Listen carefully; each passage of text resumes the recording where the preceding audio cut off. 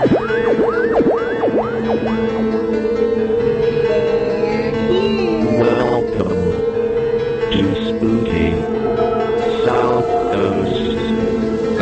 supernatural is something that isn't supposed to happen, but it does.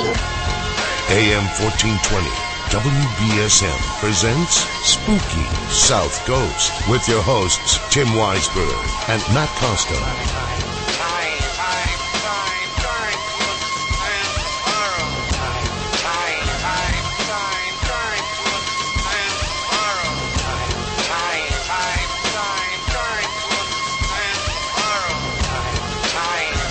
Good evening. Welcome to Spooky South Coast.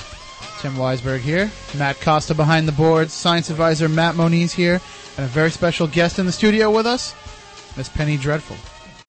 And we are here tonight to talk about one of the all-time New England classics, something that some of our listeners elsewhere in the country may not be familiar with, but you probably had a similar type program when you grew up. And that is the big return of Creature Double Feature next Saturday on Boston's WB56. We're going to talk to the man that's bringing it back, Ernie Bach Jr. Now, you may know him more for his car sales, his commercials for his car dealerships, some of the various radio spots that he does. He also does something called This Week in Music History every week, where he brings music fans through some of the key points during that week. But we're going to talk to him about Creature Double Feature because he is the driving force behind this, behind its return. Fans have been clamoring for years for it to come back. We will get into it with Ernie in just a little bit. And, of course, we want to hear your memories about Creature Double Feature because so many of us grew up watching it. I mean, come on, it was 2 movies on a Saturday afternoon that you wanted to watch. So, I mean, unless you're a normal kid and you went outside and played baseball or rode a bike. But we weren't the normal kids, no. We were inside watching monster movies, and we're the better for it. So we want to hear from you, 996-0500, 508-291-0500. On our message board, SpookySouthCoast.com. You can get in touch with us that way. And so, Penny, while we're waiting for Ernie to join us, why don't you tell us about some of the exciting things that you've been working on Shilling Shockers? Oh, absolutely, Tim. We're working on some wonderful things. Today we just shot is that a problem there? Oh. Yeah, we're having a little bit of a it's my ethereal presence causes equipment to malfunction. It's been known to happen. I apologize. I rode over here. I put my broom in for repairs, and so I needed a replacement. I went up on Evil Bay, and I bid on one of those little vacuum cleaners, a Dirt Devil, and with a name like that, I thought that'd be pretty cool, so I hopped on that thing, and it couldn't get me here. It was a problem that I accidentally turned the suction on. It was a big problem. I can't talk about it on the radio. It's very naughty what happened. But I heard those suck. Yes, they do very much. They do very much. But I'll tell you, we're on Shilling Shockers, right? We filmed we taped a zombie dance party episode today. It was very exciting. Yes, it was very exciting. And then what we did was, we all rocked out to the Ghastly Ones, a great surf band. And I got into an argument with one of the zombies. Unfortunately, he sort of limped over to me, started arguing with me. But luckily, I won the argument because he didn't have a leg to stand on. And how does an argument with a zombie go, though? I mean, I thought all they could say was brains. It was an argument about his odor, is what I found it rather offensive, and I said, look, sometimes deodorant works well, even for the undead. But we're working on something really cool coming up for the 3rd season. It's a retrospective on current and past horror film hosts in the New England area. Throughout haunted New England, there have been many wonderful horror hosts, and Ernie Bach Jr. is about to join the wonderful ranks of the New England horror hosts, which is a wonderful thing, and everyone is very excited about the return of Creature Double Feature, so we're really psyched about that. So from what you're hearing, other hosts have been pretty accepting of the idea of Ernie stepping into the shoes? Oh, absolutely. There was some excitement about that through the Horror Host Underground Network that Creature Double Feature was returning. So it's a really wonderful thing. Many people have wonderful memories of the show, including yours truly, and I'm very, very glad that this program's coming back. And of course, we don't have to kiss his butt because he's not on the air with us now. But I will take a minute to do so because he is a guy who, and Matt Costa and I have had the pleasure of meeting him in the past. We went to an event at one of his dealerships last summer. And then also covering the New England Patriots, I've had the opportunity to bump into him from time to time in the Fidelity Clubhouse on his way up to his private suite. And he's a guy who is very passionate about whatever it is that he gets into. So you know that if he's going to be the guy behind the Return of Creature Double Feature, he's going to do what he can to make it successful. Now, we have to be clear on one thing here. It's technically only a one-shot deal. According to Channel 56, it's only going to be next Saturday, June 24th. They're going to show 2 movies. They're going to show Godzilla versus the Smog Monster, and then the Giant Gila Monster for the second film. Now, your cable listings might not show the second film. I checked it out earlier on a Comcast preview, and they only had the first movie listed, not the second. But I'm sure that'll be cleared up. But this is technically only a one-shot deal, from what I understand, and it's going to take a really big fan response to make it a regular feature again. So we all want to write to the WB, WB56.com. You want to email them, let them know that you want to come back, call them. They've said in the past that they don't get calls or emails about other programs nearly as much as they do the volume they get about Creature Double Feature. 20 years since the last episode aired. And they still get that type of response. So let's keep it going, and let's show them that this is something that can be on every week. Of course, we don't want it to step on the toes of the wonderful Shilling Shockers program. Oh, no, not at all.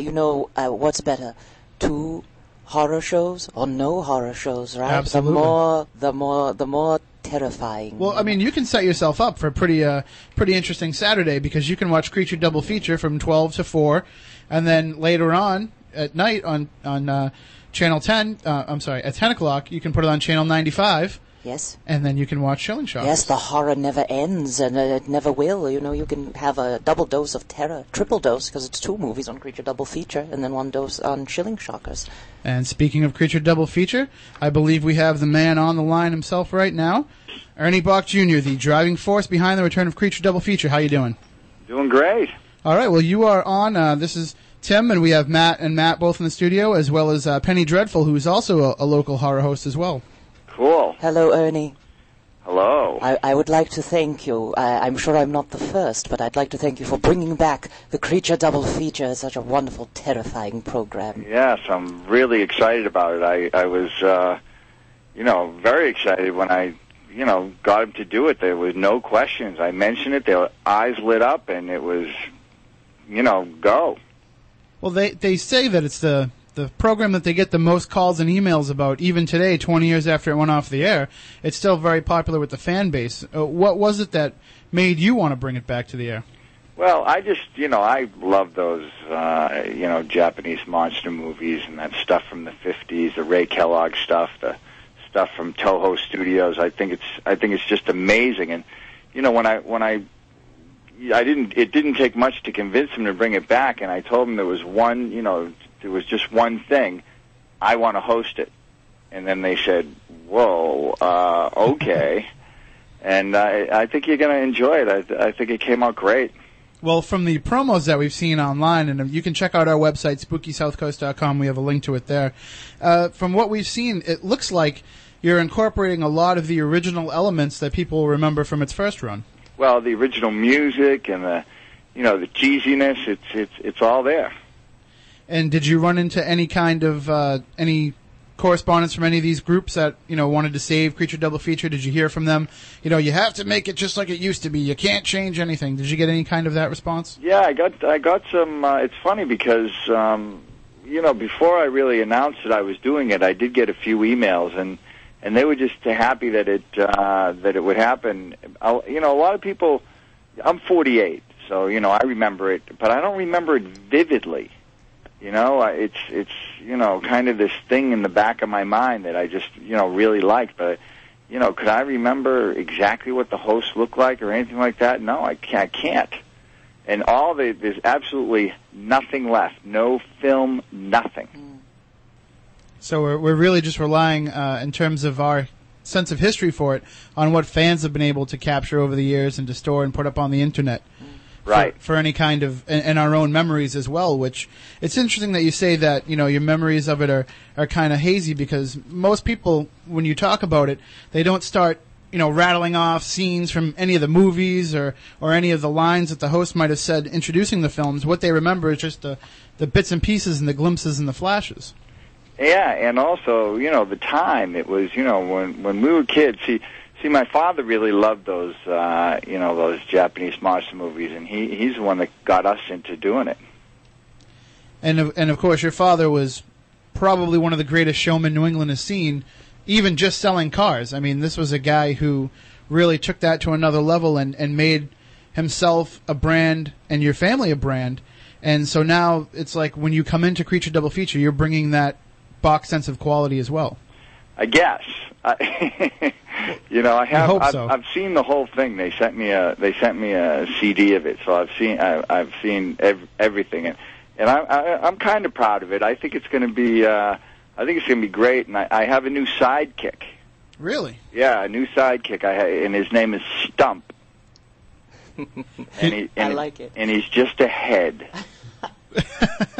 How'd you pull that off? Is this technical wizardry or just some black curtains? Or No. There's definitely some really nice cheesy effects, some really good cheesy effects. But no, he's my sidekick. He lives in a box because he's just a head, and he's actually a great guy. Sounds excellent. Now, do you film this at Channel 56, or do you have your own studio where it's produced? Or? No, we did it at 56. We did it in one day, 12 hours. And then about how much on-screen time do you actually have out of that 12-hour shoot? It'll be about 15 minutes, 18 minutes, because every time it comes back from a commercial, there'll be about a minute vignette. And did you try to pattern your performance off any other hosts that you've seen? No, absolutely not. And it was just more to make your own mark, or just you couldn't recollect some of these performances? Could not recollect any of the performances, but I had it in my mind what I wanted to do.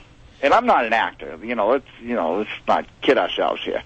I did it because I just thought it would be really fun, and they said yes. So, what the hell? Yeah. Well, I mean, part of that too is it's something unique that they haven't been able to offer in a long time, ever since the whole networking of these UHF stations. And as they've popped up all these little UHF into the WBs, the UPNs, I think you caught them at just the right time, because they're in a transition period going from being the WB to merging with UPN to becoming the it escapes my mind right now, the name of the CW network. So you might have caught them right at the right time, where they think that they need to put a little more local focus on. Well, yes and no. The station in Boston that's going to go independent is UPN. That's the station that's going to go away. Mm-hmm. The 56, I think 56 is going to carry the CW. Is that correct? Yeah, they're going to be the CW affiliate, but what I'm saying is maybe they feel the need to retain some of that local identity so that they don't suffer any backlash. Yeah, I guess I would agree, but I think television needs local programming. There's very few. I mean, back in this, it kind of died in I guess right around 1980 or stuff. There's almost no local programming. So I think it's a great idea to have this. And the two movies that you're going to show next week are Godzilla vs. the Smog Monster and the Giant Gila Monster? Exactly. And how did you come about choosing those two? I mean, is it a limited library that they have left, or? Well, yeah, I think the whole reason why the Creature Feature even existed is because they're very, very inexpensive to license to air. And, I think back in the day, they wanted to air these things, and they just wanted to, spruce them up a little. But I let them pick the movies. They said, listen, this is what we want to play. And I said, these are great. And I'm looking at a list here that we got from a website, that great Creature Double Feature website, geocities.com/dzilla1964. And he has a list of every movie that they ever played on Creature Double Feature from September 6, 1975 to January 15th, 1983. And wow. It's really amazing. And just looking down it real quick, I see Godzilla vs. the Smog Monster. They aired that 9 times during that 7 or 8 year run for Creature Double Feature. So it was a very popular movie amongst the fans. Well, yeah, it was great. It was one of the only movies that Godzilla was the good guy. It is interesting, too, that a lot of these films, as they created these creatures, that they had, attacking Japan or attacking, Earth, that as the franchise progressed, they'd have to freshen it up by bringing in villain monsters and turning them into the good guys. Right, yeah, which is really funny. And so now, do they still have a lot of these films in their library, or did they have to, reach out to get this somewhere else? They had to grab them. They had to grab them. But from what I understand, these are the easiest movies to get a hold of and the least expensive to run. Because Penny Dreadful's program, they run public domain films. Yes, yeah. And a lot of these, the Toho films and some of these other films are actually in the public domain now. So cool. There is the possibility that they could keep this going for a long time on the cheap. Yeah. I'll tell you, it was the toughest thing I've ever done in front of the camera. So I must have lost 5 pounds easily. Well, you had to put on 10 pounds with all that makeup it looks like you're wearing. So. Yeah. It was about an hour and a half of makeup. And that's probably way more than you've ever done for any other appearance. That's true, yes. And so now this is technically, according to WB56, this is a one-shot deal, but with the possibility of maybe bringing it back full-time? Well, yes. Let's put it like that. They were very excited about putting it on. If people like it, they'll want to do it again. Yeah, I don't know if they'll want to do it with me, but hopefully they will. And in terms of your participation in it on a financial aspect, I mean, are you? Is this time that you've purchased on the air, or is this their time? No, absolutely not. It's got But what I did to show my support, I did buy a few commercials, in the 4 hours, just to show my support. But no, I didn't. I did it for free for them. And, I didn't, they just, let me do it. Well, because, this is going to open up a whole new side career for you, because now you're going to have to go to horror festivals and... No, I don't think so. I mean, I just hope people, appreciate it. I think I got a unique spin on it. That, Stump did a spectacular job. And it's kind of a labor of love with 56, because everybody you see on the air, except for me, works there. During the promos, that's all like the sales guys, in front of a green screen. I mean, they just had a ball doing it. Well, it's because there seems to be that strong sense of tradition there with this program. I mean, I can't remember this type of love for a local program. I mean, maybe like the Bozo shows, as they put Bozo the Clown in each individual market. But, I mean, this is New England's identity. Right. Well, it's cool. At 56, the same guys are there when Creature Feature was on. Really? Yeah, which is, the guy Steve, the creative guy, was there when he did the original Creature Feature. And the guy filming it and the guy doing the lights, they did the original Creature Feature. It was like an honor. So yeah, for me. So for everybody that's worried about how close to the original this is going to be, you can't really get any closer. You really can't get any closer. And I'll tell you, labor of love is a great term, because it really, they're so into it. And I mean, I was really into it. Now I'm like getting more excited as the promos go.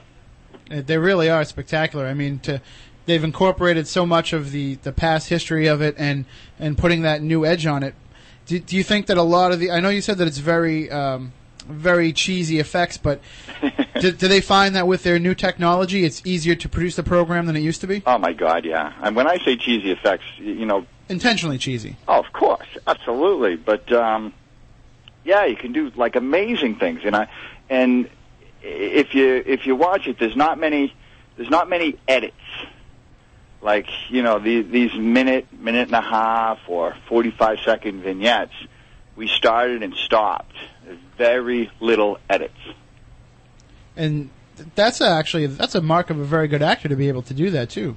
Well, you might be underestimating yourself a bit. No. If you see how I play it, it gives me how can I describe it? It gives me a really easy way of bringing the lines out.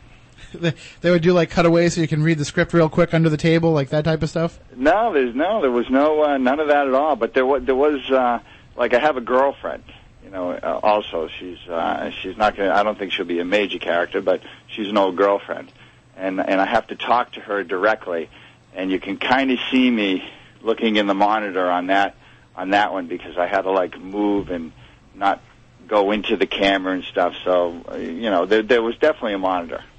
And your very diverse interest in the past. I mean, I know you're a musician. Yeah, I play. I have a band called Ernie and the Automatics. And so, did you do any music for the show? No, it's the original music. But you didn't do any background music during these segments? Nope. No, it's I think it's just licensed music. As a matter of fact, speaking of that, I have a gig at the Cape Cod Hyannis. What's that venue in Hyannis? The Melody Tent? Yeah, the Melody Tent. August 2nd, I'm playing there with my band, Ernie and the Automatics, and Johnny A. is playing, and Los Lobos is closing the show. Wow. It's for a benefit for the Real Blues Fest, which brings monies to blues musicians for health care. And so, and this whole event that's taking place there, you can purchase tickets for that through the Melody Tent's website, melodytent.org. Right. I know that because I work with them in my other gig as a newspaper writer. So. Oh, it's great. And I have in my band 2/5 of the original band of Boston is in my band. Barry Goudreau and Sib Hashin. I've seen photos of you online, Jim, with those guys before. I mean, you guys go back a long time? A couple of years, and then we just picked up Tim Landers, the bass player, who's a spectacular bass player. He played with Peter Wolf. So it's really a sense of, New England music history as well. Yeah, it's cool. We play like a blend of like jazz and rock. It's all instrumental. And in your incantations of other things you've done, do you feel like some of that stuff being on stage has really helped prepare you for the horror hosting? Or yeah, I'll tell you, when they said that I could do it, I almost immediately got the voice, the mannerisms, everything. And I practiced it in the mirror for maybe 10 minutes, and I feel I nailed it. You never know, you never know. People might look at it and hate it, but I hope everybody likes it because we really tried to make it good.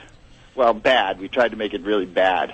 Well, we call that in the paranormal business. We call that channeling. Yes, absolutely. Something taking over. So, well, I brought the disc home, and my kids. I have a 3-year-old and a 5-year-old, and they have they've watched it at least 20 times. So if that's any indication, kids love it. And is there the possibility that maybe for those who are fans of Creature Double Feature but no longer live in the Boston area, has there been consideration about trying to license this as a DVD? I don't know. I don't really know. I'll tell you, I'm gonna get a couple made just for my own personal library.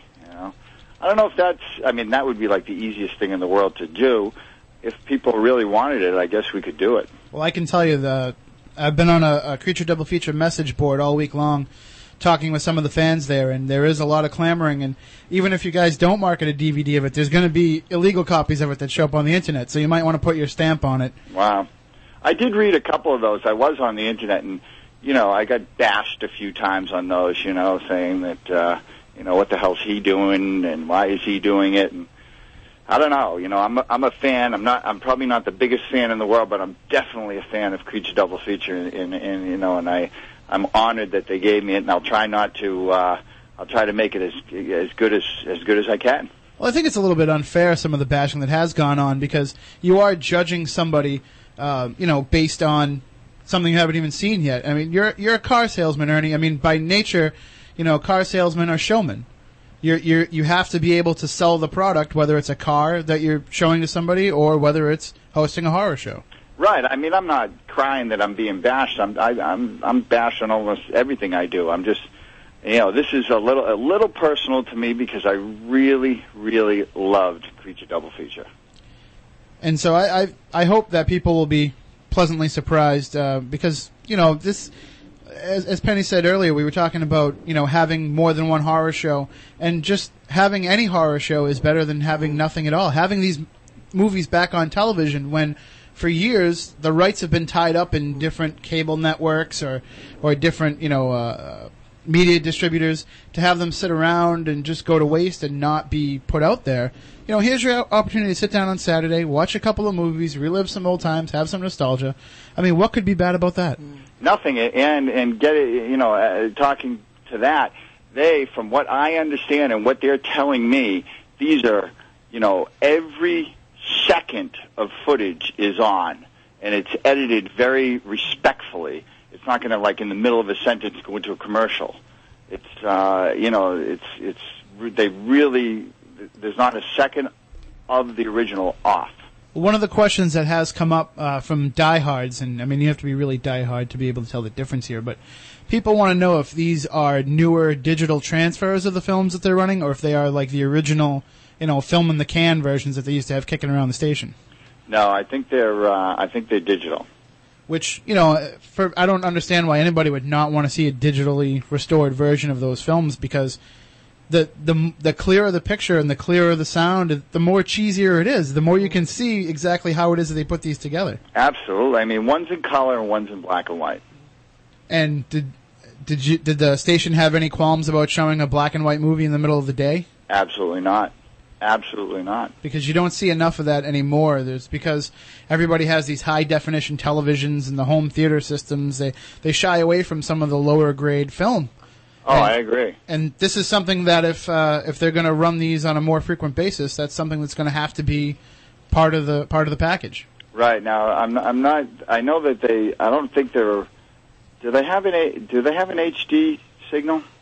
Yeah, they do, because I know they're primetime broadcast in HD. So come on, this is going to look spectacular. Black and white in HD. What could be better? Well, I mean, it's automatically going to be better than when we were all younger watching it on a 13-inch black and white. That's right. That's exactly, with all the static. Yeah, with the static, because we were pulling it in off rabbit ears, and we had the one mono speaker on the side of the television. That's right. So I guess I shouldn't tell people what I have in my home theater, but that's it. So now, honey, we have a reason to go out and buy high definition now, because we can watch Creature Double Feature. That's right. And so, what are you expecting to hear from people? I mean, do you want people to contact you and let you know what they think? Let me tell you, I'm dying for feedback. I really, really want feedback, and they can get me at Ernie jr@Bach.com. Which is, Ernie Jr. at Bach.com, ERNIEJR@Bach.com, if they want to email me and tell me I did a crappy job or a good job. Well, I hope you hear more of the good job than the crappy job. I'm having a premiere party at my hangar in Norwood. And is that a private event, or is it? Yeah, it's a private event. But hey, if you want to come, it'd be great. Yeah, I don't know. Do you ever get to Norwood much? No, not really. I mean, I have a brother-in-law actually that works for you. So the only time I'm ever going up that way is when it has something to do with him. So. Well, you're definitely invited. And I'm sorry, the woman you're with. Penny Dreadful. Oh yes, Penny. Do you live in anywhere near Norwood? I live in New Bedford, Massachusetts. Well, if you want to trek up Saturday afternoon to Norwood, Massachusetts, you're more than welcome to come to my hangar and watch the premiere. Thank you very much, Ernie. I appreciate it. Okay. Thank you. Well, we definitely appreciate that invite. But is there any plans to bring the Ghoul character public? I don't know. If people like it, I will do whatever it takes, because I'm a fan, and I think it's great. I could do that guy anywhere. It'd be great. Well, we'll definitely have to have you back in the future. Just right. From the little I saw on the commercial there, it looked wonderful. I love this. You'll scream your head off, and tearing the head in half with the lizard face behind it. That was awesome. Yeah, and that was something that they, it kind of bonded their tech department to do it. Now, was that stock footage of that lizard, or is that an actual lizard that was in the studio with you? No, that's not stock footage. That's a lizard it's someone at the station's pet. It's about 4 inches long. And they just put it in front of a green screen and stuck it on the gas tanks and the Zakim Bridge, and it's cool. I was going to say, it totally destroyed the Zakim Bridge. But that's right. I don't know if you got a chance to see the photo that our producer, Matt Costa, put together. He photoshopped a picture of you over Godzilla just destroying Bach New to You. I saw that, yes. Thank you very much. So just you don't want to use that in any of your circulars though, because then people won't go to the store anymore. So. Right. That's right. And are you going to incorporate any promotion for this in your dealership? Yeah, well, I have some posters up, and some handouts just in case anybody's interested. I told the guys, I said, listen, some people love Creature double features, some people don't care at all about it, and you'll know immediately when you start talking about it. So if they really want to know about it, I give them the whole story, and I get some. It's funny, I have the only photos of the shoot. The station, I have an in-house photographer, so I brought her the whole entire day. The station filmed, the things and did something for the news, but the only actual photos of the shoot I possess. So, and you're going to display them down there? Yeah, I have them. I'll, if you want to call me Monday, and I'll email you some, and you can stick them up on your website, and you'd have, the only photos available. Excellent. Well, we'll have to make a little area just dedicated to Creature Double Features return. Yes. Yeah, and the photos are really good. It seems like it's been kind of quiet on the publicity front, though. I mean, I know 56 has been running these promos, and there were little blurbs in the Globe and the Herald. Is there any plans that you know of for a full feature that's going to appear prior to the show?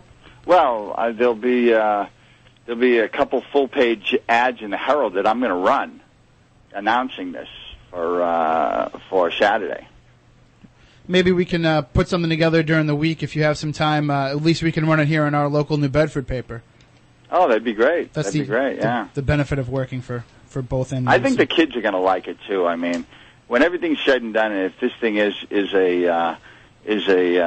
popular, I think the kids are going to, I don't know how old I was when I was watching it, but I was younger, and I think the kids are really going to dig it. It's always been very kid friendly because these films are generally marketed to the mass audience. They're not rated R. It's bloodless. Everybody's getting killed left and right, and nobody's bleeding. You get stomped on by a giant rubber foot.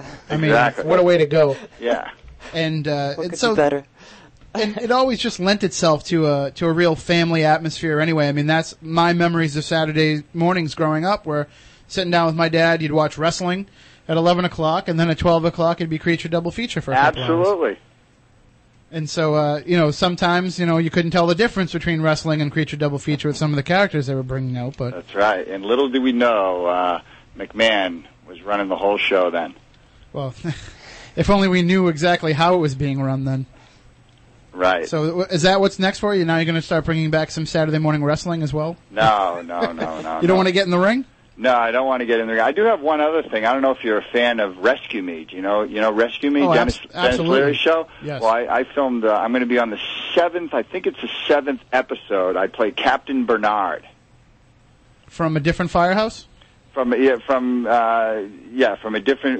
actually a cop. I play a cop. Ah. And I get an award at a big banquet. And during my acceptance speech, Dennis Leary and Marissa Tomei are making out in front of me. That's not a bad little spot to film. Right. So how hard was it to remember to deliver your lines during that, though? Oh, yeah. Well, it's a funny story if you want me to tell you. Sure. Again, I'm not an actor. You know what I mean? I am not an actor, but I'm friends with Dennis Leary and Lenny Clark. I'm very good friends with Lenny Clark. I consider myself an acquaintance of Dennis because he's not too far from the character on the show. Mm-hmm. A little volatile. He could explode at any second. I'm actually a little afraid of him, to tell you the truth. I had an opportunity to interview him once, and it was a very short, succinct interview, let me say. Yeah, I mean, he's a great, great guy. Don't misinterpret what I'm saying. I just, I don't know him that well. So, I got to the set, and they put me in, full dress cop outfit with awards and everything, dress blues, I think they call them.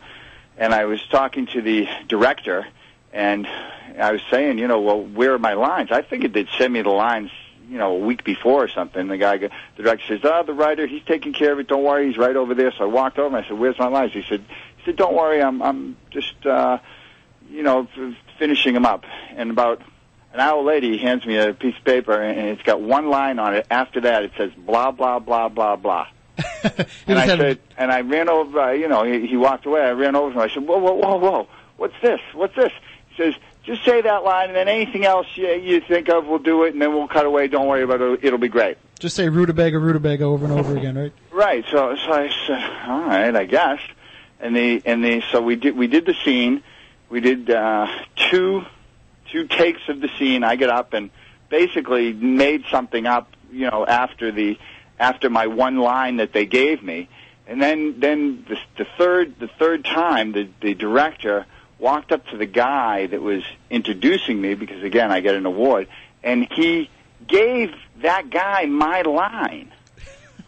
So like I'm sitting at the table and there's a podium, and I hear him because I'm listening, and then he says, so I think, okay, he's giving that guy my line. He'll just walk over to me and tell me what I'm supposed to do.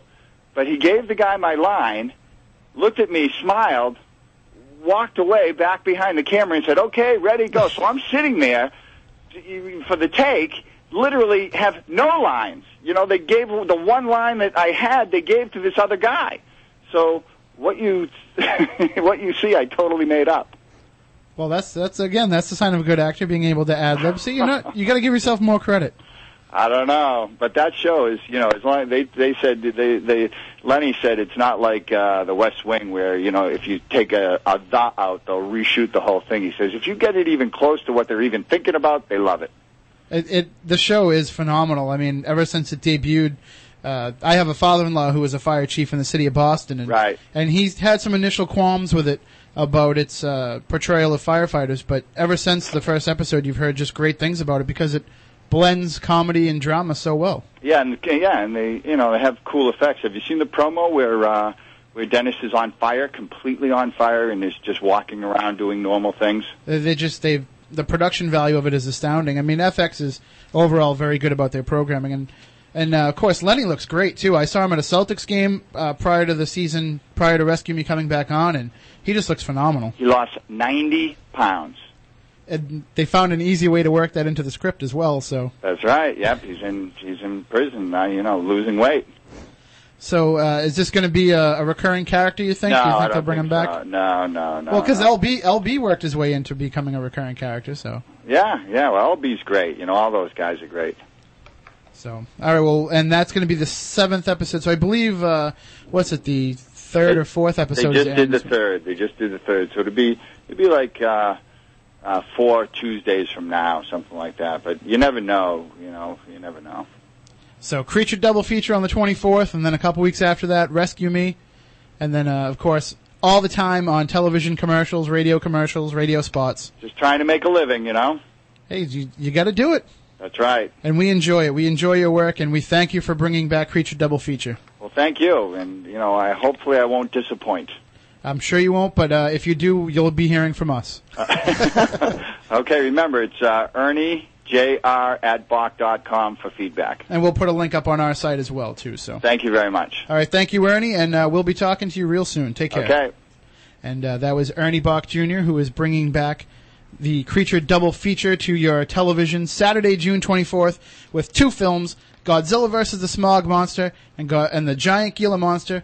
As I said earlier, they may not both appear on your television listings, but keep tuned because we're going to call up WB56, let them know. They can contact Comcast. We'll get it all straightened out because the last thing we want is for people that are working or going to be out that day not to be able to DVR or TiVo these shows and to be able to see 2 classic... do we really call them horror, though? These creature films, do we call them horror? I call them giant monster movies. That's the perfect term for them because, I mean, how could you watch these movies and be scared? Right. You can't. So the only thing you can be scared about is, maybe if you were Japanese at the time, you were worried about the future of your country considering the fact that it was under constant attack from giant radiated monsters. Or if you're the smog monster and Godzilla's coming at you, I'd be pretty scared. Yeah, either way. So we're going to take a quick break right now. And on the other side, we're going to open up the rest of the show to your Creature double feature memories. We want to hear about, when you were a little kid, maybe even some of you were older and maybe you were a teenager. Maybe you had parties around these movies. Maybe you're going to have a party around these movies on June 24th. We'd like to hear from you. And, of course, we're always wide open for any thoughts or questions or stories on the paranormal you'd like to share. The numbers are 508-996-0500, 508-291-0500. And, of course, online, SpookySouthCoast.com. Just click on the message board tab at the top of the site and go into the live chat room. And the silent assassin, Matt Costa, is over there to take your thoughts and questions on the board. And science advisor Matt Moniz is here to answer any other questions you might have, especially about that little piece of film we've put up from Waverly Hills. We'll get into that a little bit later on here on Spooky South Coast. Don't look now, but Spooky South Coast is creeping up behind you right after this. Hello, and welcome to the Creature Double Feature. This afternoon, find out who will be the victor when vicious monsters engage in a fierce and bloody battle in Godzilla's Revenge. Then at 2:30, a world-famous diamond detective encounters a gigantic jellyfish in Dagora, the Space Monster.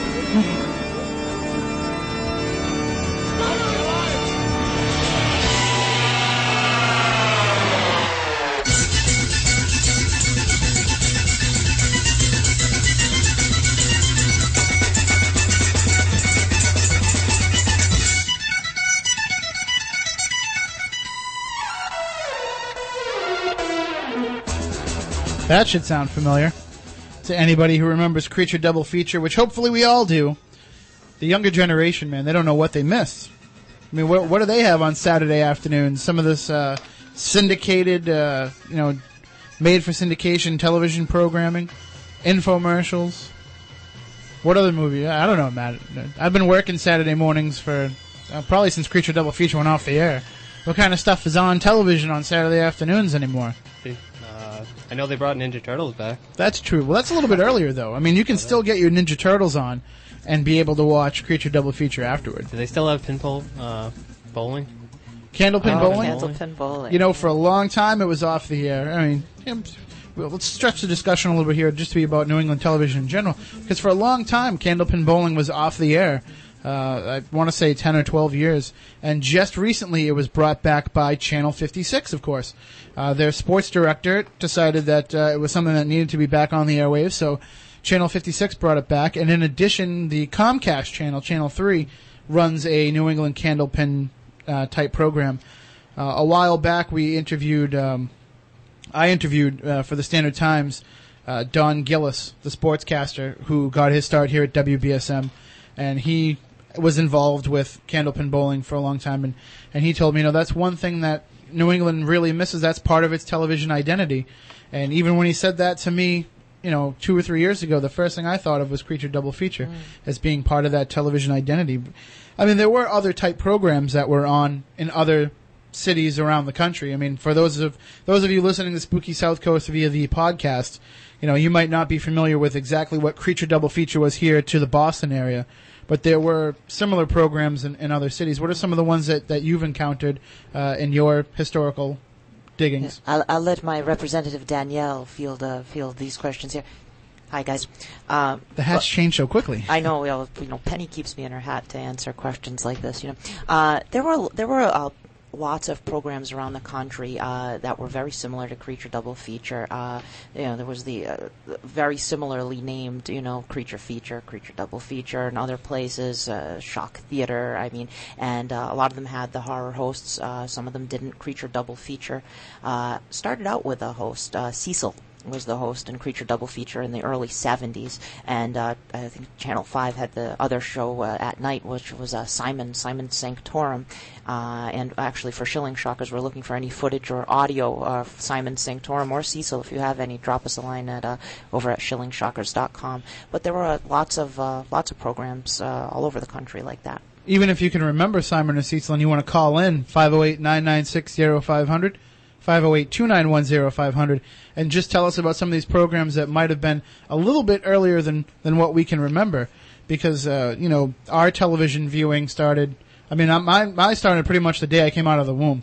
I think they just put me in front of the Banana Splits and the Great Space Coaster, and I was all set, because TV was the greatest babysitter I could ever have. I mean, I say that with my mom being right there with me the entire time, but I just couldn't get enough television. They tried everything they could to keep me away from it, and I would just run back, and then, of course, I go into radio. So what does that tell you?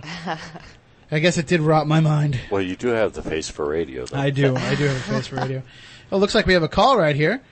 Good evening. You're on Spooky South Coast. How you doing tonight? Hi, how are you? All right. Good, how's everybody?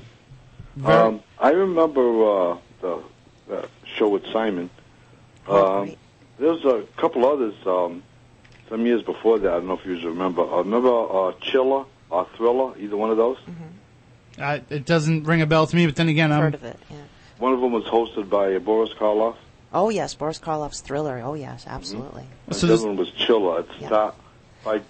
I'm probably mixing the two up. They're but, actually releasing the Boris Karloff Thriller episodes on DVD, I hear. Oh, really? Yes, yeah, it's coming out soon. And was that a type of program where they showed movies, or was it like an anthology series with a different story each week? No, it was movies. And Those movies, I don't even remember seeing probably any of them movies again. I mean, it just.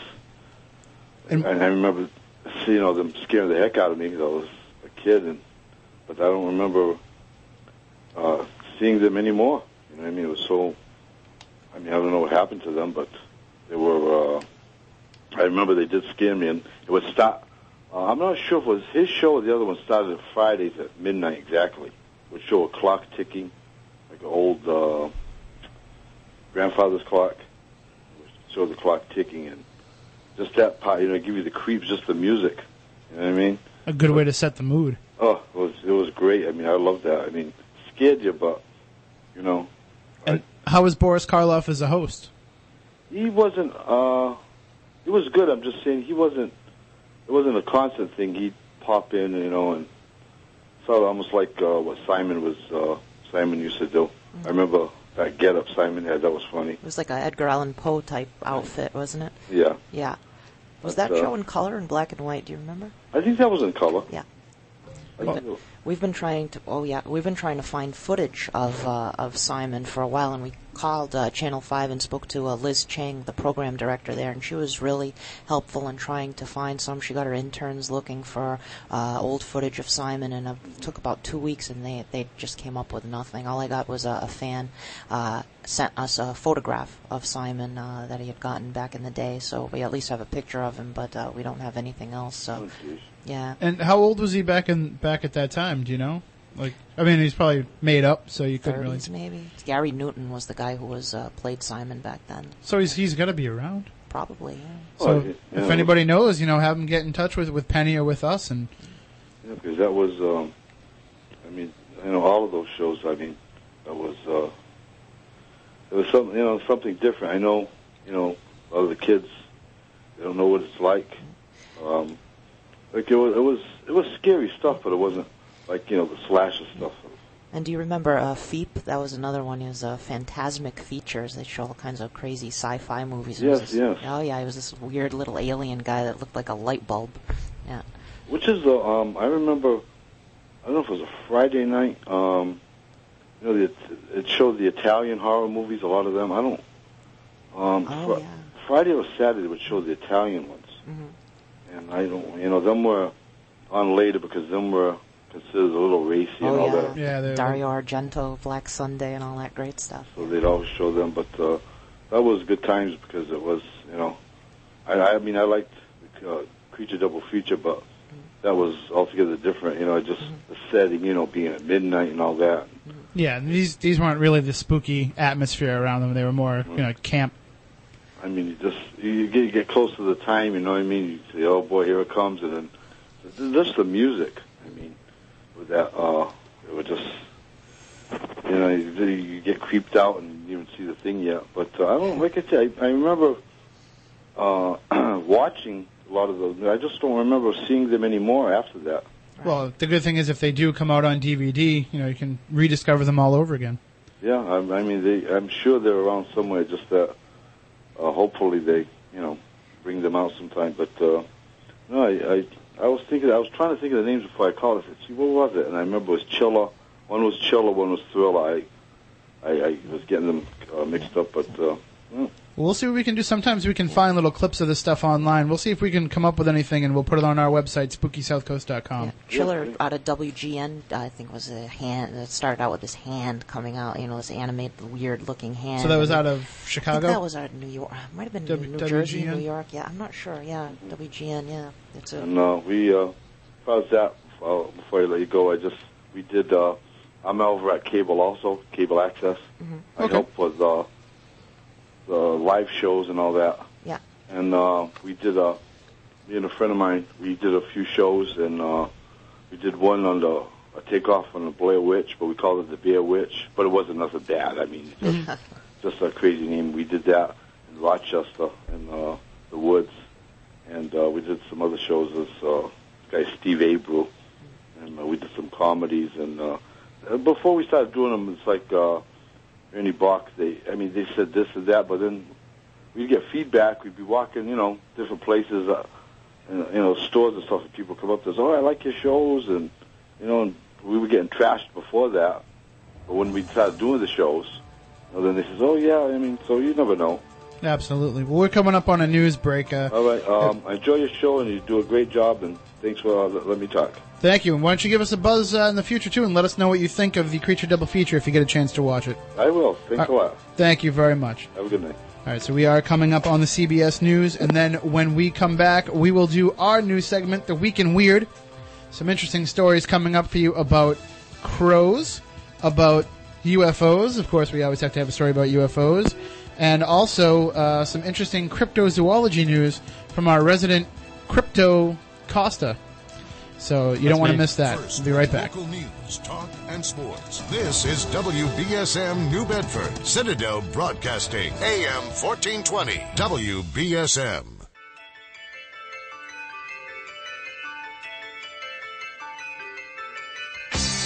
I can smell your fears. I'm not afraid. You will be.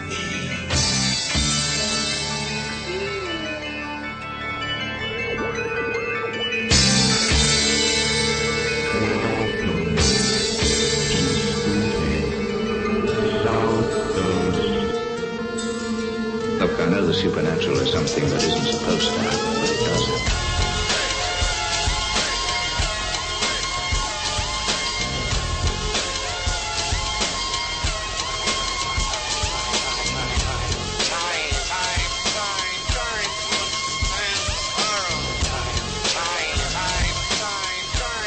Welcome back to Spooky South Coast, hour number 2, brought into it by our hour number 2 theme song. And the silent assassin, Matt Costa, worked a little overtime this week for us with some production stuff. We found some excellent Creature Double Feature clips off the internet from the website put together by our friend, he goes by the name of D-Zilla, which we know his real name, but we won't divulge it because we like to keep his secrecy for him. But great message board he has, yeah. And he really did put a lot of work into that website. I looked at it and I said, he must have found an old Creature Double Feature logo or found something in a TV guide and scanned it in. But a lot of that stuff he just made based on his own memories and what fonts he could find on a computer. So you want to check out his site, www.geocities.com/dzilla1964. You can also just go to Google, search Creature Double Feature. It is the first listing that pops up. And you can go on there, check out all the memories that he has, go onto his message board, register for his message board, and join in the conversation because there is a lot of activity going on right now with the new Creature Double Feature debuting June 24th. I say debuting even though it's technically a one-shot deal as far as 56 is concerned right now, but I am confident that fans of this show, fans of Creature Double Feature, fans of Penny Dreadful, Shilling Shockers, all these people are going to come together. They're going to unite. There'll be a massive letter-writing campaign, a massive phone-calling campaign. We remind everybody to please be respectful and polite when you contact them. But I think that they will bring back Creature Double Feature on a full-time basis. And, of course, we will get more into the discussion about Creature Double Feature, about horror movies on television in general, and about your recollections, memories, and anything else paranormal you want to discuss. Right after we do a little segment we like to call The Week in Weird.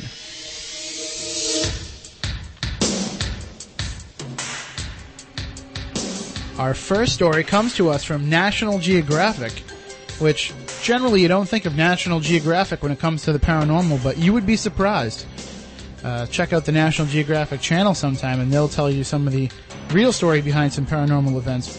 Well, one article that they had on their website is about crows.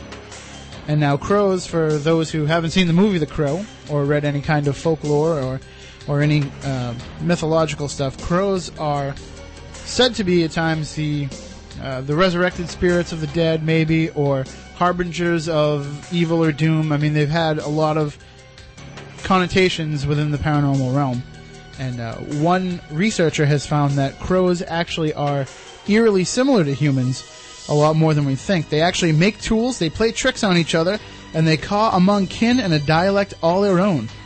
These are just some of the signs presented in a recent book that point to an unexpected similarity between the wise birds and humans. It's the same kind of consonance we find between bats that can fly and birds that can fly and insects that can fly, said Candace Savage, a writer based in Saskatoon, Canada, who is putting out the book Crows, Encounters with the Wise Guys of the Avian World. Species don't have to be related for there to have been some purpose, some reason, some evolutionary advantage for acquiring shared characteristics, she said. She is one of the world's leading researchers in crow research, and she thinks that the birds share with humans several hallmarks of higher intelligence, including the ability to use tools and sophisticated social behavior. The shared traits exist despite the fact that crows and humans sit on distinct branches of the genetic tree. I'm not positioning that there's anything mythological about this or imagining crows are in any way human, she said. But whatever it is that has encouraged humans to develop higher intelligence also seems to have been at work on crows. So she's not willing to make the leap and say that, crows and humans are of the same. But who knows? Maybe they are. There's certainly been plenty of stories and legends throughout various cultures coming up through time, so we leave that possibility out there. And Matt Moniz, you have a story for us on something in the sky. Well, kind of. It comes to us from the Indiana Post-Tribune, basically saying the truth is out there, but not everyone in Hebron, Indiana is in a hurry to hear it. Instead, residents are happy to simply spinning yarns about UFOs dangling in the power lines just north of town. There are actually 3 of them, shiny and futuristic, appearing to hover silently above an Indiana power line. Of course, they don't really hover, they hang there from the power lines, but they have people in the small town of South Valparaiso scratching their heads. The truth, said Northern Indiana Public Service Company Communications Manager Tom Cudley, which is a cute name, is the shiny metal objects are simply weights installed to keep the lines balanced and to prevent sagging. So they're not actually UFOs, they're more UHOs. Yeah, kind of. Unidentified hanging objects. Okay. Well, around here we have something that they put on power lines for a similar purpose. Looks like a giant basketball. Right. These particular things, I believe, are for longer spans. What it does is it keeps the center of gravity weighted in higher wind areas. Indiana, obviously, is a lot of flat land. That's where they have a lot of tornadoes and stuff like that. And the spans between each of the main power poles is greater. So they need something to keep it weighted down in higher winds, because if it starts oscillating, that can cause power fluctuation problems, brownouts, blackouts, and And plus, if one of those lines was to go down, I mean, we're talking about lots of volts. Yeah, and because to stretch it over such a huge amount of space, it's not like here where we have different segments of power lines branching out from the mains. I mean, you could drive through a town and encounter 7 different power lines that aren't tied in together. Right. They're out there, it's like one line, and that's it. Right. So, but then again, they probably they don't UFOs? have to look like UFOs, but it's just cool that they do. Well, not only that, UFOs are always being reported around power lines, so that's probably why a lot of people suspected it as being that. So if you're out there in Indiana and you've seen these, why don't you send us a picture, because I couldn't find any online. So take a picture and mail it to us, spookycrew@spookysouthcoast.com. And now it's time for our resident cryptozoologist. Do you have your degree in that, Matt? I'm working on it. Okay. I have my associate's. Your associate's degree. In cryptozoology. He is our own silent assassin, our own cryptozoologist, Matt Costa, with his follow-up on the Chupacabra, which was the crypto creature of the month for May, I believe? Yes. Okay, so on the message board. So, Matt, why don't you tell us what you've found out? All right. The Daily Texan reports that the University of Texas professor Pamela Owen has analyzed bones of an alleged chupacabra and determined it is not a mythical beast after all. The chupacabra, whose name means goat sucker in Spanish, is a creature which attacks and mutilates livestock by sucking blood from its prey. The bones belong to a rancher, Devin McClaney, who shot the animal while it was attacking some chickens in his ranch in Elmendorf. Photos of the animal, which later became known as the Elmendorf beast, show a small hairless dog-like creature. Owen holds a doctorate in mammalogy and specializes in carnivores. Said that when she first heard about the Elmendorf beast, she agreed that biologists' initial findings that it was some kind of coyote with a severe mange. Owen's suspicions were later confirmed when the show's producers emailed her a photo of the creature's exhumed skull. Owen, who has been identifying bones for the Texas Memorial Museum for 6 years, was able to recognize the skull almost instantly and wrote back, "Nice coyote." Yes, she is working for a television program that's going to debut in the fall on Discovery Kids. It's like a Mythbusters for kids. And so they sent her out that alleged chupacabra skull to investigate it, and she said she knew right away that it was a coyote. So, I mean, take that for what you will. There have been other rumored photos of chupacabras that have been debunked, and some that haven't. So, we invite you to stay tuned on the message board to the Crypto Creature of the Month section, and as we get updates on these creatures, Matt will be sure to post them up there. So, that does it for the Week in Weird this week. And we're going to take a quick break, and on the other side, we're going to get back into the discussion about Creature Double Feature, about horror and monster movies on television, and of course, we want to hear from you. 508-996-0500, 508-291-0500, in the live chat room on the message board, SpookySouthCoast.com, and we will be right back in just a few.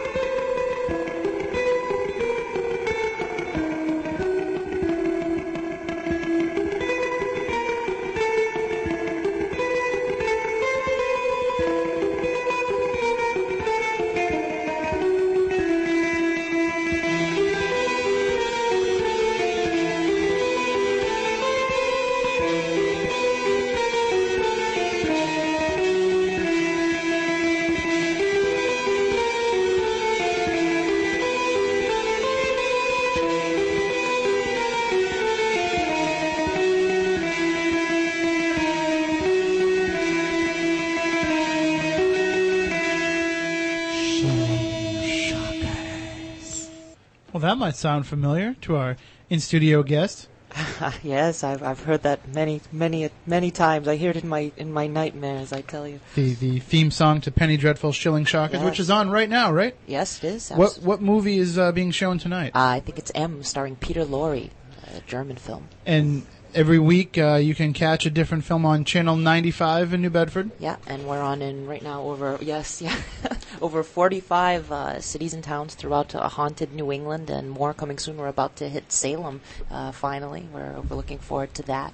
And we're also on streaming video now on through the Worcester channel. I think that's WCCATV.com, and we have the streaming video on there. And what day do they stream it? Late Thursday night, early Friday morning, like 1 a.m. or 12:30 a.m. The perfect time. Well, yeah, what better time is there for a horror than late at night, Exactly. And that theme song, by the way, was by a great guy, Geen, from the band Geen and the Grave Robbers. They're a horror surf band from Acton, Massachusetts. They play some great tunes. And you have the DVD release coming up of season 1. Yes, that will be coming very soon. Rebecca, our editor, is working hard on putting that together, and I've seen the test shots, and they look really good, so that should probably be ready in a couple of weeks, I'd say. And if everything goes according to plan, she was able to get the digital file of your appearance on Spooky South Coast in the early beginnings, and I know she's going to try to include that as well. Yes, I think she's going to put that in the first episode of season 2, I believe. But those are going to be coming out real soon because she's making the broadcast ones and the consumer ones at the same time to cut down on time. So. There you go. And are you going to have a big release party when this happens? Oh, we'll probably do. We're going to be over at the Rhode Island Horror Film Festival, and we're going to have a booth there, and we're looking into doing convention appearances at like next year at Monster Bash, Chiller, and a lot of those different conventions selling the DVDs and whatnot. Excellent. And we're going to have the guys in from the Rhode Island Horror Film Festival in September to talk about it because it's taking place in October. Yeah. And, of course, you're going to have Penny Dreadful as the host of the festival this year. Yes, and Rick Ribello is running it, and he's a great guy, big horror fan. He was a fan of Creature Double Feature, and he put the whole thing together. Really a nice guy. So we will, which it's surprisingly how many nice people there are in the horror genre. It's true, yes. They'll do anything for anybody. They won't stab you in the back unless it's part of the script. Well, yeah, if it gets a good scare, maybe. So we will get into all of that. And just a couple of programming notes. We do have some very interesting shows coming up in the coming weeks. Next week is actually going to be a show I'm very excited about. Something that I don't think I've quite heard done before. We are going to talk to the resident angelologist and demonologist for the Atlantic Paranormal Society. That's Taps from Ghost Hunters fame. We have Renee Smith, who is their angelologist. She will be joining us, as well as, of course, Keith Johnson is the demonologist for Taps. We've had Keith with us a couple of times already. And we are going to talk about the similarities and the differences between the angelic realm and the demonic realm. And you're going to be surprised at some of the things you're going to hear about just how some of these... there's similarities, like, the same type of setup, the same type of hierarchies that they have both in heaven and hell. We will also get into some other theories of angels and demons and what they could be and how they've been represented throughout history. Then I know on July 8th, we're going to have Jeff Belanger from GhostVillage.com, which is the website when it comes to finding anything related to hauntings, anything related to ghosts, magazine articles, different radio show sites like ourselves, different interviews with people that are in the field. GhostVillage.com. Highly recommend it. We'll have Jeff on July 8th. And then on July 22nd, Keith Johnson is going to join us again in anticipation of his July 8th class at South Coast Learning. We want to have him a couple of times so people can see that he's a really knowledgeable source when it comes to the paranormal. He's going to come on with us, and we're going to talk about New England vampire legends. So that should be a terrific show as well. So you want to make sure you catch those. But tonight we are still talking about Creature Double Feature's triumphant return next Saturday, June 24th, from noon to 4 on Boston's WB 56. And again, for those of you who are listening outside of the area and may not have the opportunity, I know some cable stations carry, some cable outlets carry different stations from different parts of the country. I don't know if WB 56 is syndicated out there, but if you go to the website, for Dzilla's website, geocities.com/Dzilla1964. There's some talk out there about recording the program and mailing out copies to people. So, it should be. And Ernie didn't tell us not to do that. He didn't tell us that we can't suggest that people do that. So please, by all means, we'll see if maybe somebody even has the capability of actually hosting the video online. And I'm sure Ernie will want to do something like that to get it out to people. So we'll find out for you. But I just want to read this list that I got off Dzilla's website, put together by a gentleman named Bill, who put together this crazy list of every single movie that aired on Creature Double Feature from September 6, 1975, which I believe is the date that it went to the double movie format during the afternoons, to January 15th, 1983. And the only exceptions were that Christmas Day landed 1976 and 1982 landed on a Saturday, so they did not show them then. But other than that, I mean, if you want to check out the site for yourself, because we're not going to read them all, geocities.com/Dzilla1964. Not only can you see what movies they showed, but he has, in parentheses afterwards, how many times they were shown.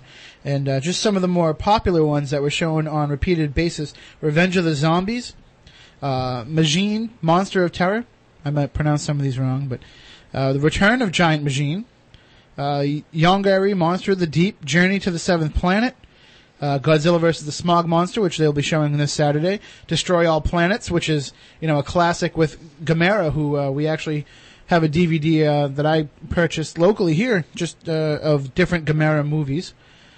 Also, let's see what else. The Curse of Dracula, Dagora the Space Monster, The Amazing Colossal Man, The Astounding She-Monster. I think I met her once. Yog Monster from Space, X the Man with X-Ray Eyes, Night of the Beast, Attack of the Giant Leeches, Cat People, of course, that's been remade, but the original Cat People from 1942 they showed. Godzilla vs. the Thing, a.k.a. Godzilla vs. Mothra. Can you believe they only showed that 4 times in the span of 7 or 8 years? I mean, Mothra is one of the classics, my wife's favorite. Just some of these other ones that they showed here, The Undead, The Four Skulls of Jonathan Drake, I seem to remember that one, as well as Attack of the Mushroom People. There's also, let's see, King Kong vs. Godzilla. They only showed that 4 times. They must have had trouble hanging on to the rights to that. Yes, our friend Nicholas Roberge, also a big Mothra fan, as well as You must return the egg. You must return the egg. And just some of these other ones. I mean, it's crazy. A lot of these, they didn't show that often. Like I said, it must have been rights tying issues because Creature from the Black Lagoon, they only showed 4 times. Frankenstein Meets the Wolfman, they only showed 3 times. The original Wolfman, they only showed 3 times. And then, you know what I'm not seeing on here, surprisingly, is Mark of the Devil, which I would have thought they would have shown that at least once. What, was it too gory for television? Yes, it was. I think it was too bad. Yes, well, I mean, some of these movies were... You have to mail out barf bags. Really bad. I still have one of those barf bags. I'll bring it in sometime. It's pretty cool. The Lost Continent, The Mummy's Ghost, The Mummy's Curse, Attack from Space, Evil Brain from Outer Space, Ghost of Frankenstein, Revenge of the Creature, Curse of Frankenstein, just anything that you can come up with Frankenstein, Dracula, or the Wolfman in the title. Black Friday, Calling Dr. Death, The Black Cat, The Conqueror Worm, Atom Age Vampire. So these are just some of the films that they showed. Maybe you remember watching some of these.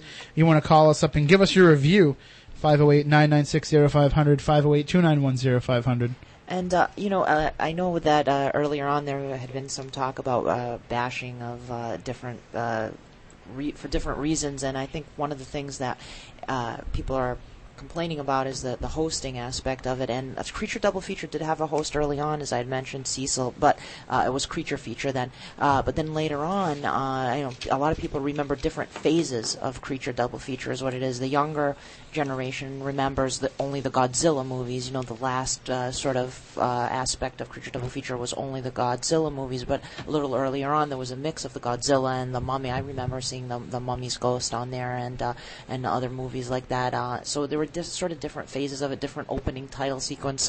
The Emerson, Lake and Palmer, that's the famous song from Toccata, from Brain Salad Surgery. Right, that's the one everyone remembers. And before that, there was another song, so everybody has different memories depending on when they grew up and what generation they were from. Because they were tailoring it to a certain demographic in each of its incantations. One thing that I've discovered, at least in researching this online, is that Turner bought a lot of these movies up, and whether or not he did anything with them, he sat on them. Mm-hmm. And so some of these movies that might have been shown, and some of these ones related to some of the Universal classic monsters too, might have gotten tied up as Universal tried to rein in a lot of its intellectual properties as a theme park aspect grew. Yeah. So that might have been what kept some of these Wolfman, Dracula, Frankenstein movies from airing. I'd love to show some of those. Those are awesome. But you get tied up in the rights issues for that. Sure, yeah. Because they make a pretty penny off that. And now, of course, Turner Classic Movies has their Monster Vision every year at Halloween, and this is like the only time of year you can see some of these films that aren't in the public domain and aren't able for you to air.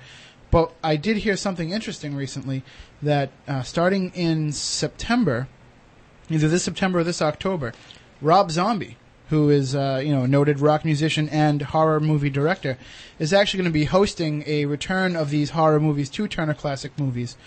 I don't know if it's going to be the all-out type of Creature Double Feature type situation, or if it's going to be similar to the Robert Osborne introducing a film and discussing a film prior to its airing. But he is going to be involved with something. We're going to try and get him for the show and see if we can get him to talk about what his intentions are. because it'd be interesting to see his take on the horror host idea because of just the way he grew up immersed and grew up right down the street from here in what was it, Lowell that he grew up? Woburn, I think. It was Woburn. I'm not So, sure. but he was in the Boston area. He watched Creature Double Feature. That was what got him into this kind of stuff, and he constantly cites it as an inspiration. So I want to know if he's going to stick with that or if he's going to kind of play it straight because it's on the Turner Channel. So we'll find out about all that. But as we were saying, so some of these movies got tied up in rights issues. Mm-hmm. The original reason why Plan 9 from Outer Space, Matt, is that what you're referencing? I do believe they plan on showing Plan 9 from Outer Space. I think I saw that in the listing of one of the movies that Rob Zombie is going to show. Oh, fantastic! My favorite worst movie ever. Your favorite? What do you? Golden Turkey Award. What do you like about it? Do you like just the wonderful acting, the terrific special effects? Well, it's Boris Bela Lugosi's last movie. Yeah, he was died. in it for 20 minutes or something. Yeah, and then they got the guy with the cape to pretend to be Bella. Yeah. If you've seen the film, actually was his dentist, I believe. Yeah. If you've seen the film Ed Wood, which is the inside story of what went on in the making of that film, great movie. I'm a fan of anything with Johnny Depp and also anything with George the Animal Steele as well. So, so a lot of these movies they couldn't air. I believe the reason why, from what I understand, the reason why they even invented this format was because they had these Godzilla movies sitting in their library, and they couldn't come up with any way to market them. They couldn't come up with any way to air them without losing what they felt was credibility as a movie station. Because back in the 60s, 70s, 80s, these UHF channels, all they had was the ability to show movies at night. Yeah. And so if they were going to run Godzilla movies all the time, it kind of they say, oh, that's just the channel that runs the monster movies. Right. So they had to find a way to market it correctly. And Dale Dorman did the voiceover on a lot of those, a lot of the Creature Double Features, and he sort of would set it up in such a way you'd hear that music playing, and he'd be real intense about Godzilla, and you'd be like, wow, this is going to be cool. It's funny because you would stay up on a Saturday night and you'd hear Dale Dorman introducing the films in this manner, and then on Monday morning, he's the voice of the Channel 56 Kids Club. Uncle Dale, yeah.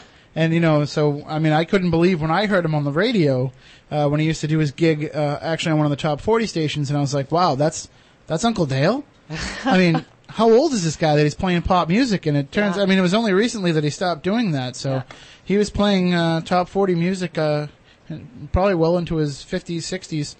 So, Uncle Dale, we salute you, we thank you for your contribution.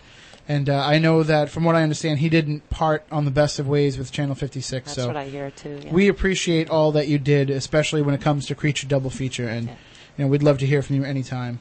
And, of course, we'd love to hear from anybody out there that wants to talk about these films. 508-996-0500, 508-291-0500. Let us know what you think about not only bringing back this type of format, but the horror movies that are shown on television in general these days. You're not going to see a lot of intentionally campy films anymore because production values have increased so greatly, and if as we spoke about with Ernie Bach, high definition television is a real hindrance to putting on this type of movie, even in jest, because every little thing you do can be exposed as being cheap and cheesy, even if that's your intent.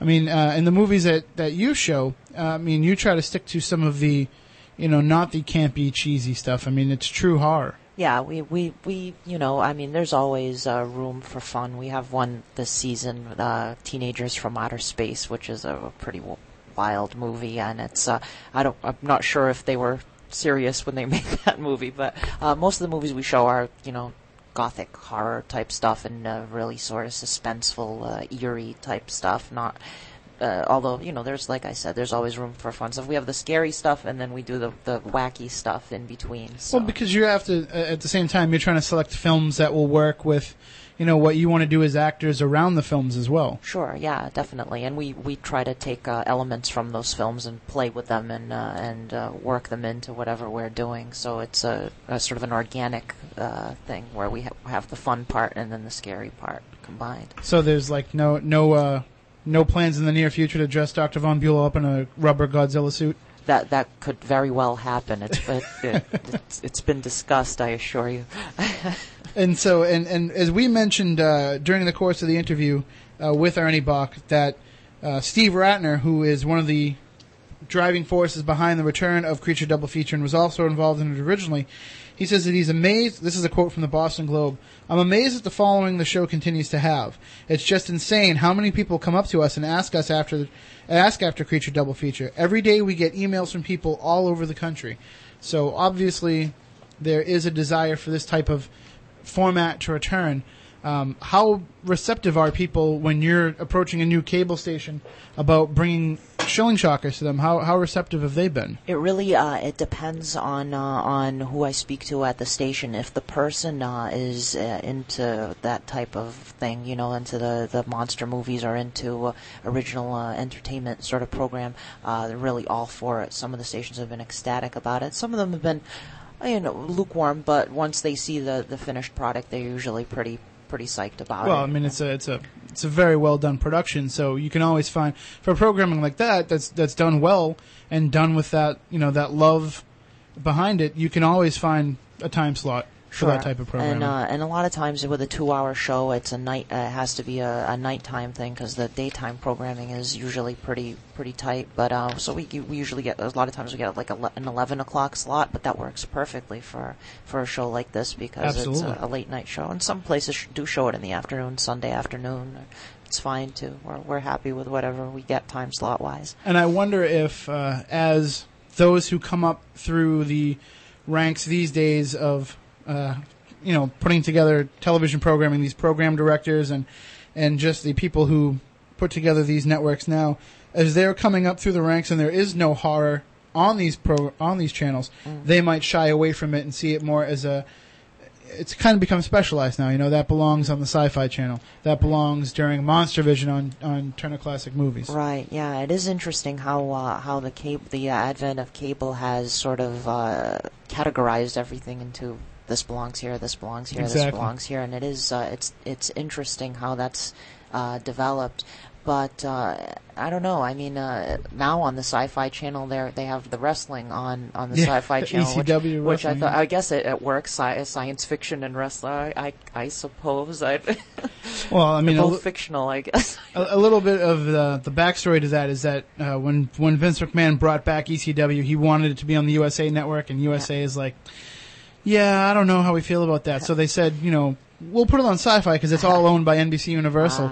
And so the Sci-Fi Channel said, well, if you're going to put it on our network, you need to cater it toward our viewers. So you need to have like a zombie character and a vampire group. And so they actually are bringing in a vampire group, and they brought in a zombie character in the first episode and just totally had one of their wrestlers just beat the crap out of him. Oh, I see. Okay. It is. They are trying to put a sci-fi bent on it, but it's very tongue-in-cheek. Now, even when cable first started, you mentioned the USA Network. Of course, there was Commander USA's groovy movies where he showed great horror movies and stuff you don't even see on DVD or video, like Simon King of the Witches. I can't find that anywhere. I mean, it's just even when cable first started, it was sort of like the Wild West. There was all kinds of night flights and stuff. But as things become more established, it starts to get into this set pattern of, and so it's cool that Channel 56 and Ernie Bach Jr. are doing Creature Double Feature because it is that local flair which is missing from TV. And like I had said last time I was on, a lot of that has gone to cable access, so it's great to see a local commercial channel actually focusing on a local... I'm sorry, go ahead. They are taking a risk. Yeah. I mean, because that's advertising time for them, because generally they could be selling paid programming and these syndicated programmings that draw an established audience. So they are taking a risk bringing it back. But one of the things that a lot of people were psyched about, it just a little thing in that commercial when you see the giant lizard walking. It's walking, I think it was on the Tapansi Bridge, which is really cool. You see that and you're like, oh my god, it's the bridge. But just the fact that they can up that type of stuff. I mean, back then they would have had to put the most cheesiest graphics together, and now we can make that stuff on our computers at home. So it's really amazing. It just makes sense that they can bring it back. Yeah. So we're going to take our final break of the program, and then on the other side we'll talk to you for the rest of the program. We want to hear from you. 508-996-0500, 508-291-0500. We also want to talk a little bit more, too, about that footage that Matt Moniz and Joe Gonski captured at Waverly Hills. We are going to make a better version of that available on the internet, so we will be right back in a few minutes here on Spooky South Coast. Beaming from the studios of AM 1420 WBSM into the night and beyond. Here's more of Spooky South Coast. First, monsters break their cages and are unleashed on the world in Destroy All Monsters. Then, at 2:30, aliens discover Gamera's one weakness, try to use it to destroy the world in Destroy All Planets.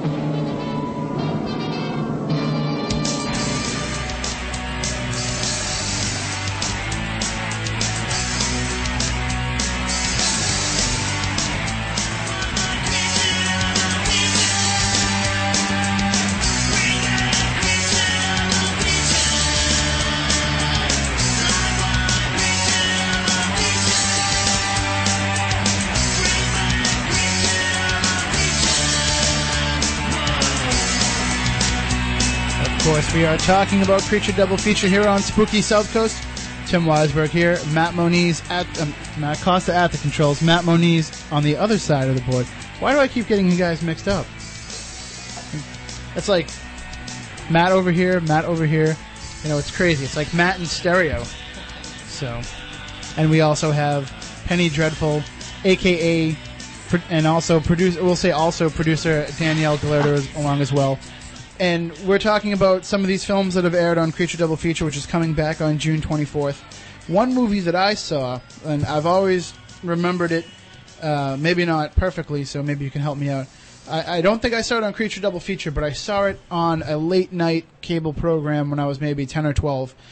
And it was a Dracula movie, but it was called, I want to say, Curse of Frankenstein, or the title actually, it had something to do with Frankenstein and Dracula, but I remember that the Dracula character was going by the name Count Alucard. Ah, okay.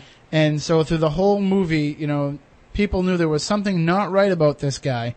And his name was Count Alucard, and it wasn't until like the end Dracula backwards. It wasn't until the end of the movie that they realized that it was Dracula backwards, and then once they realized it was like, oh my god, it's Dracula! So, I mean, that's just, you know, some of the genre that you see. You see some of these movies that were a stretch for these characters, but, you know, a lot of them are classic. I know it's, I think it might be Son of Dracula, which is Lon Chaney Jr. was played Dracula. The one time he played Dracula was Count Alucard. That's exactly the one I'm talking about. Yeah. So, but for some reason I think there was a Frankenstein involved in that movie, or maybe I just watched two movies back to back. I mean, you know, when you're young and you watch these films, they do all tend to blur together.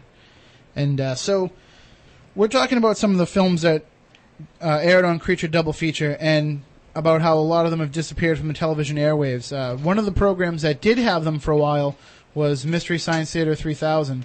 They aired a lot of these, you know, these movies based on the idea of nuclear radiation creating these giant monsters. And it had a good run, and now it's a lot of the episodes are available on DVD, so you can see these films again that way. But it seems like that was like the last great opportunity for these films to air. Mm. And now, you know, if Creature Double Feature can come back on a regular basis, maybe this is something that other networks will pick up on. Definitely. I mean, it's, as you said, you know, you have to go through the Horror Host Underground and through these cable access stations to be able to get a voice and to have that time slot. But, I mean, what do you think it would take to make these movies marketable again? Oh gosh, I mean, there's definitely a following out there for these types of films, and it's just a matter of keeping the torch lit and keeping it out there. And I think the Creature Double Feature will definitely do that because it'll reach a wide area, and you know, we're trying to keep this going and expose the younger generations to it so that they can say, hey, you know, this is pretty neat stuff, and hopefully they'll get addicted to the stuff. I mean, this might just be me, you know, trying to read too much into things, but I think that there's a horror heirloom. Yeah. Pass it down. Yes, that's the way it works. Absolutely. That's a good way of describing it. This might just be my own, you know, crazy conspiracy theories, but I think that there's two factors that played into the demise of these films, especially in the 90s. In addition to the rights getting tied up as certain different media outlets conglomerated into groups, one of the things that I think happened is, and very peripherally, Joe Bob Briggs on TNT's Monster Vision. I don't know if you caught any of the Monster Vision shows with Joe Bob Briggs. He's an actor-comedian that would host these. Joe Bob Briggs, yeah. And while he did a good job, and he was knowledgeable about the films, it seems to me like that whole portraying it as a white trash trailer park type of situation might have hurt its reputation. And at the same time, the trend toward political correctness, I think, might have really choked a lot of these films because, let's face it, they don't all portray the Japanese people that are being attacked in the best possible light. And at the same time, a lot of these films directly relate back to the idea of America as the villain, both, as a figurative villain, something Godzilla crushing Japan could be seen as a metaphor for America. Yeah. And at the same time, all these gamma radiation and a lot of these creatures were created as a result of Hiroshima and Nagasaki bombs. So, I mean, part of that might have to do with why these films aren't shown anymore too. It's possible, and it's hard to tell, really. I mean, they give different reasons for it. A lot of the films are in black and white, and people might think, hey, people don't want to watch black and white films now that we have color, which is not true. I think black and white adds its own sort of unique quality to a film. Absolutely. I mean, otherwise they still make films in black and white today for that reason. Yeah. But I've shown these films to younger people, and they've enjoyed them too, just as much as we did when we were young. And Matt had written, this is wonderful, horror hand-me-downs is what he calls it. He show the younger kids this stuff. It's cool. Absolutely. I mean, you have to keep it going because kids today, they recognize Godzilla, but they don't know why he's Godzilla. They don't know what the story is behind it. And some of these other creatures, forget it. I mean, reading this list, there's so many creatures that even I haven't heard of. Right.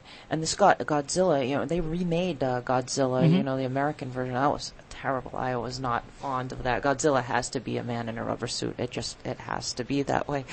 Well, I mean, part of the appeal of these films is to sit there and laugh at them and to say, oh, look, I can see the string, or, oh, I can see the zipper. Right. I think the last great film appearance for Godzilla as we know him and love him was in the film One Crazy Summer, when Bobcat Goldthwait was stuck in the gorilla suit. He's like, somebody let me out of this thing, and he ends up trampling the guy's model of the home developments that he's building. So. Beckerstead Estates. Exactly. That's awesome. I remember that. Yeah. Never, ever, ever, ever, ever touch my car. But I mean, that's the Godzilla we like to remember him. That type of format, and to digitize and to pixelate and to put these CGI versions of these monsters on the screen, it doesn't have that effect. Right, definitely. And it's good to look to independent film because a lot of independent filmmakers who were fans of this stuff growing up are recreating it on their own and doing their own sort of thing. And I've seen some trailers and whatnot for new films, but it's not Hollywood stuff. It's sort of removed from that. Well, Hollywood is bringing a lot of these old films back, redoing them. With The Omen now, Yeah, and even King Kong, they redid that. Right. Peter Jackson, I've heard say that they're going to be doing actually a whole lot more. Now, what they choose to do, may be a different story versus what we would select.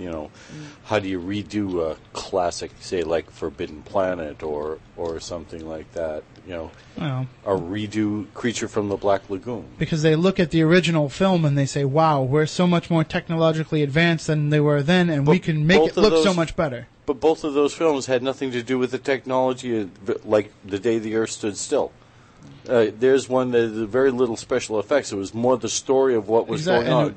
And not only that, but if the technology is used to, recreate that film and try to improve on that film, it's kind of exactly what films like that are talking about. It's kind of talking about the technology overtaking the humanity. And that's just, I mean, sometimes I might read a little bit too much into these, but I do see a lot of them as parables to what goes on with humankind. But I think in terms of recreating a lot of these movies and remaking them, I know Peter Jackson was very dedicated to remaking King Kong. as close to the original as he could, and just with a fresh eye. But at the same time, I know that in the back of his mind, he was thinking, I have the ability to make it so much better. Right. I have the ability to improve what it is that people are seeing. I mean, does it make people more likely to watch them because it's a seamless transition, because it looks like a real creature? Does that make people believe it more? I'm not going to believe a story about a giant ape, whether it's a guy in a suit or whether it's a CGI creation. Right. What about the remake of War of the Worlds? I didn't even watch it. Yeah. You didn't miss much. Yeah, I didn't even watch it, and there's a lot of films like that I've shied away from watching the remakes of because some remakes, it's weird. It's like, why remake something that was already good? I can see maybe a different interpretation or remaking something that wasn't maybe so great the first time. Well, what about the remake of Psycho? Yeah, they did it shot for shot. That was just Why? that I consider that just to be Gus Van Sant's like vanity project. Yeah. I'm Gus Van Sant. I can do this, so I'm going to. But on the other hand, The Thing, John Carpenter's The Thing, Great was a remake. It was a remake, Yeah. and it was excellent. It was superior, I think, to the original. I mean, sometimes it happens where the remake might be better. And there are Rarely. the rare instance too where the sequels actually can surpass the originals. One in particular is actually Return of the Killer Tomatoes being far superior to Attack of the Killer Tomatoes. And many would say The Bride of Frankenstein is superior to Frankenstein. Oh, absolutely. And most people do feel that way. And I think a lot of that is these movies were so new back then. I mean, they had horror films before, but to be able to put on the production values that they could in the 30s, that I think that these sequels that came along they were learning the craft better as they went along. And then, of course, things got oversaturated in the 40s because, they were highly marketable and you had to fill the theater on a Saturday afternoon. So, who knows? Yes. I mean, who knows where this is gonna lead? Speaking of theaters, I was going to comment too. Something else that has sort of disappeared: the local movie theater and the showing of the old monster movies and horror movies during the afternoon, and having like people dressed up walking down the aisles and all this stuff. You don't see that anymore either. Unfortunately, because those theaters disappeared. I mean, I remember a couple of years ago going to see the Rocky Horror Picture Show at Cinema 140. Oh, yeah.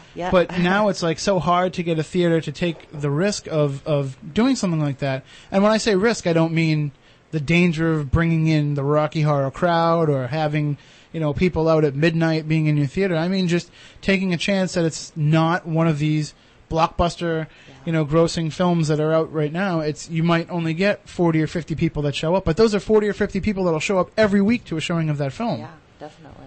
Sure. So, I mean, maybe there's a theater out there listening and they want to try to bring it back. I know there is a big increase in those smaller theaters. What's the one in the is it the Avon in Providence? Yeah, the Avon, the cable car. And somebody's doing something with the Buzzards Bay Theater as well.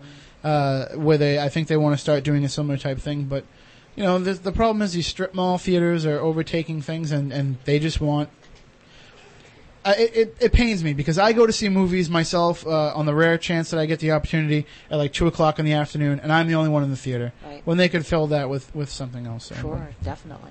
We are coming up on the very end of the show here. We'd like to thank Penny and Danielle for joining us tonight. Thank you very much. It's been an excellent experience. And, of course, we sent out a big thank you to Ernie Bach Jr. in the exclusive interview with Spooky South Coast about the return next Saturday of Creature Double Feature.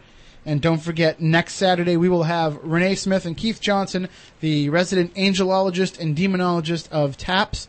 We are going to talk about the similarities between angels and demons, the differences between them, some things that you may not have heard elsewhere, because we are not bound by the borders of religion or religious belief, so we can get into all that stuff. So until then, we want you all to stay spooktacular, everybody. Rest assured, listener, that my time here has not been easy, and what you have just heard was not fiction. Although, in many a desperate moment, I most certainly wish it had been. It's over for now, it seems. Or at least, until yesterday begins again. Tomorrow.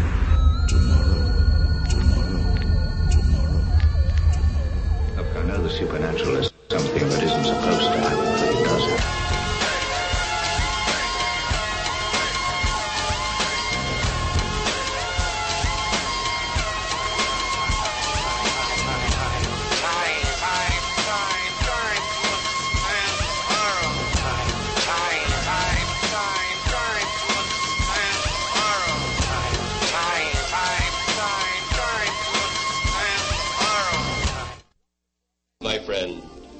are all interested in the future, for that is where you and I are going to spend the rest of our lives.